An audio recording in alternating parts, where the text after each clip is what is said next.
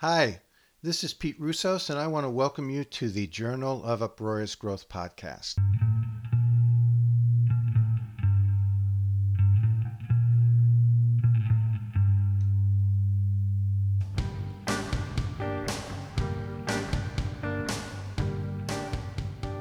I love the film Defending Your Life, and if you haven't seen it yet, it is very much worth watching. It's dated, but it has a lot to say that I think is relevant to our current times and how fear and shame impede positive change processes. The film stars Albert Brooks, Meryl Streep, and Rip Torn. It's a comedy, but it has a profound message about the importance of challenging our fears and our shame in order for us to grow. The film resonates for me because it captures what I think is the essence of the growth process, learning how to take responsibility for our discomfort. The truth of life is that in order to take adult responsibility for ourselves and in order to grow, we have to be willing to face and challenge our fears. In order to grow, we have to be willing to risk finding out that our worst fears about ourselves are true in order to find out that they are not true. And when we discover that our fears about ourselves are valid, we get to choose whether or not we will own them and do the interpersonal and interpersonal work to change and to be better.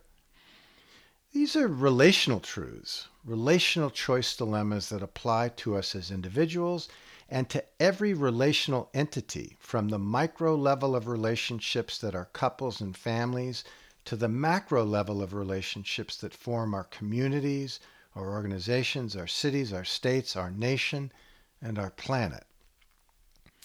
Affecting change requires confronting the things about ourselves that limit us and cause pain to ourselves and to others. It's about taking responsibility for growing ourselves up and being better. The work often requires a willingness to be honest and authentic with others. And at times the work requires confronting others and being appropriately honest in order to be true to ourselves. This means that growth and change requires that we be willing to risk hurt and disappointment in order to effect change. There is no safe way of doing it. And this is just the way that life is. Substantive growth and change are often really uncomfortable. And we have to be willing to tolerate the requisite discomfort in order to grow and effect change.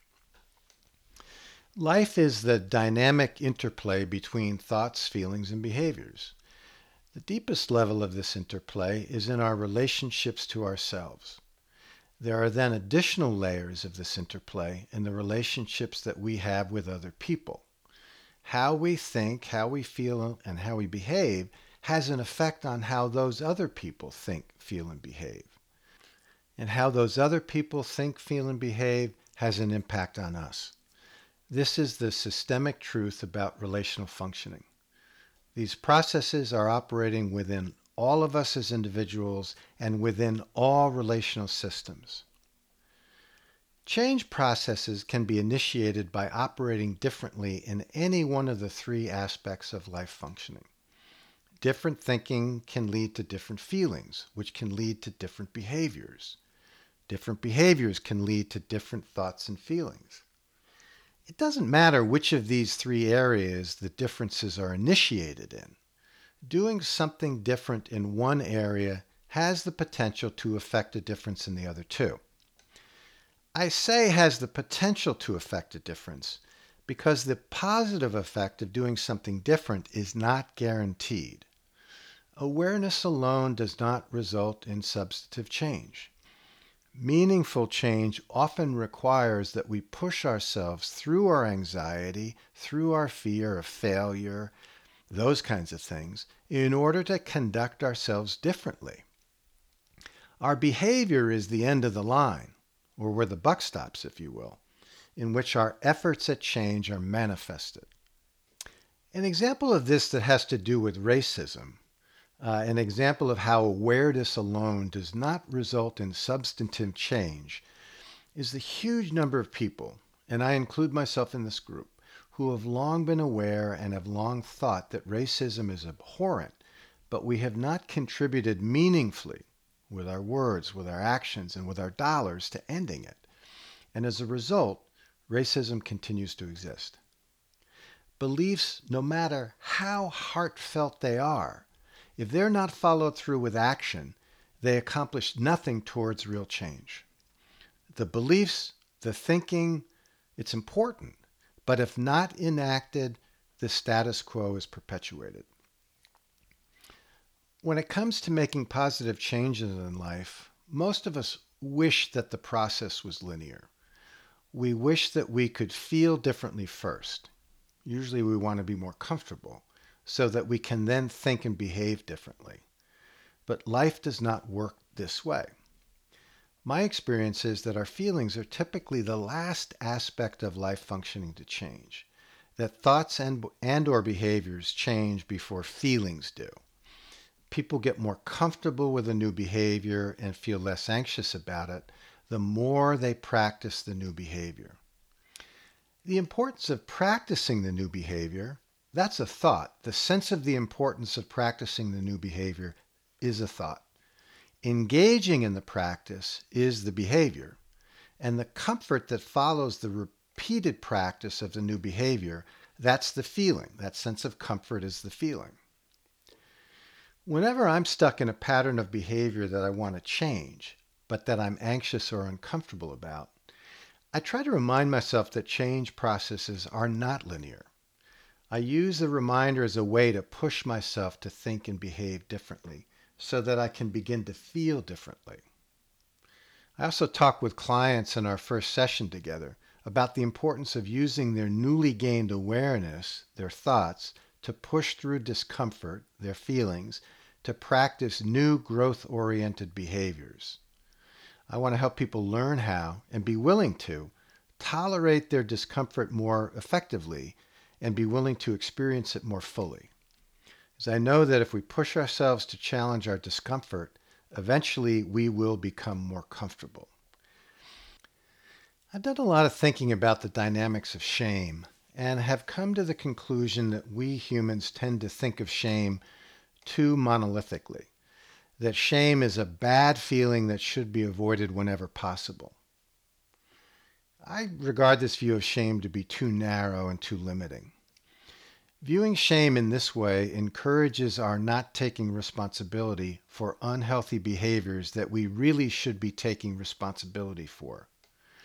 We do this because we want to avoid the feeling of shame, rather than experiencing and owning it fully.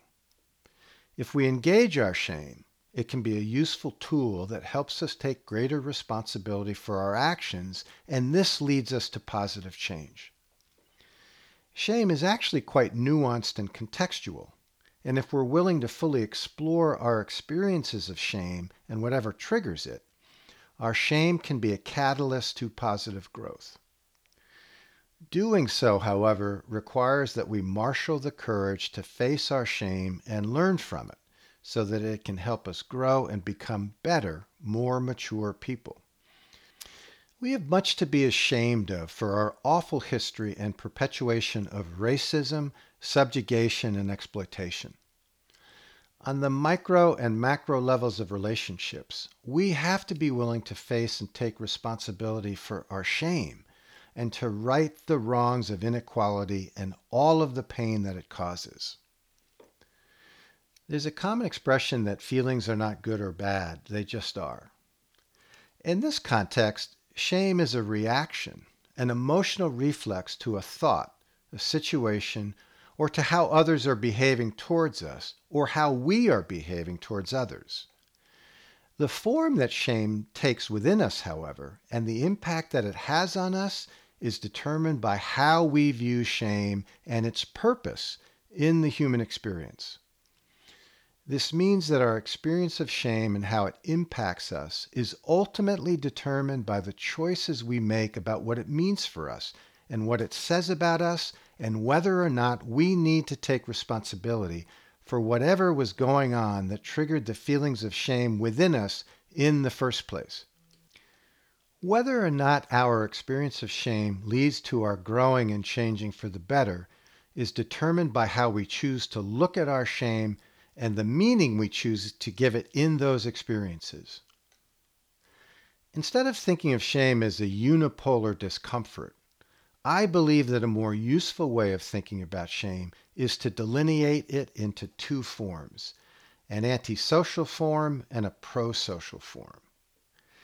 The antisocial form of shame is what we typically think of when we imagine the experience of shame, either our own experience or what we imagine someone else goes through when experiencing shame, feeling awful about ourselves and just wanting it to go away. The consequence or the impact of antisocial shame is that we collapse into ourselves. We feel the urge to escape, to recede into the woodwork and become invisible.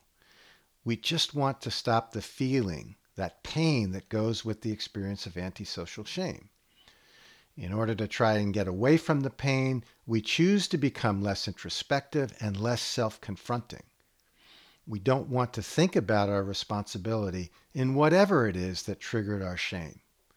We want to avoid exploring whether or not there are legitimate reasons for our feeling badly about ourselves and whether or not the trigger is something that we need to take responsibility for or is something that is not our responsibility and that we should not be beating ourselves up for. Antisocial shame results in our getting stuck because we don't take responsibility for our dysfunctional behavior patterns. We can also get stuck when we assume responsibility for things that are not our responsibility, carrying an emotional burden that really is someone else's responsibility, someone else whom we might have to confront in order to take mature and appropriate care of ourselves and in order to fulfill our responsibility to our communities. Prosocial shame is a different experience, the result of a different choice, resulting in a different response path forward. Experiencing prosocial shame is still painful, but when we choose to own the prosocial shame form of pain, choose to fully explore why we are feeling it, and choose to face whatever responsibility we have in whatever triggered our shame, we are connecting with our strength and resilience in a way that does not happen with antisocial shame. Antisocial shame separates us from our solid, healthier selves, while prosocial shame reconnects us to our solid, healthier selves. Prosocial shame is motivating and is a catalyst for change, not the inhibitor of change that antisocial shame is. When we engage our prosocial shame and confront ourselves to do the growth work necessary to become more mature, we are behaving with a greater sense of integrity. Antisocial and prosocial shame also get transacted relationally. Antisocial shame is used to cruelly debase someone with the objective of making them feel badly about themselves. Being honest to someone in a deliberately hurtful way is a form of cruelty that weaponizes antisocial shame to land a painful impact. Offering someone negative feedback in an honest and appropriate way may result in their feeling shame, but the delivery of the feedback in an honest and appropriate way is prosocial and more likely to help the person engage their negative feelings about themselves as prosocial shame. We need to think about this even more so now if we are to have honest, appropriate, and effective dialogues about inequality and the attitudes and behaviors that we see in ourselves and in others that are obstacles to change. Some of the most effective parenting that we can do is to allow our children to learn the difference between these two forms of shame and to help them learn to engage their prosocial shame. We can do this by expressing our criticisms in honest and appropriate ways, by modeling the willingness to accept feedback delivered in an honest and appropriate way, and by engaging our own prosocial shame in the ways that we confront ourselves and take responsibility for our own unhealthy relational behaviors. On a societal level, racism, prejudice, and bigotry use antisocial shame to debase another person or a group of people that they, because of the color of their skin, their sexual orientation, their religion, their gender, their physical disability, or their belief system, are somehow less than us. The awful and sad truth is that on so many different relational levels, the micro and macro, we have much to be rightly ashamed of for the history, practice, and perpetuation of inequality in all its forms. If substantive and enduring change has any chance of happening, we are going to have to face our shame and take responsibility for it in a pro-social way, so that we respond powerfully to this moment and share the sacrifices that have to be made to make the interpersonal, the institutional, and the structural changes necessary for the abolishment of inequality and the establishment of truly universal human rights. We have collectively been turning away from our shame for all too long now.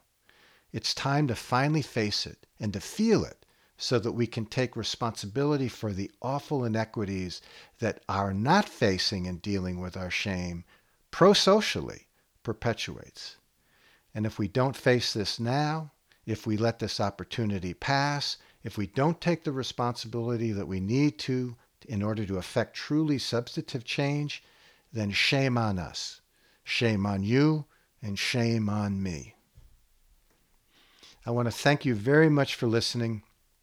This is Pete Roussos, and this has been another episode of the Journal of Uproarious Growth podcast. Be well, folks. Okay, time to bring it home.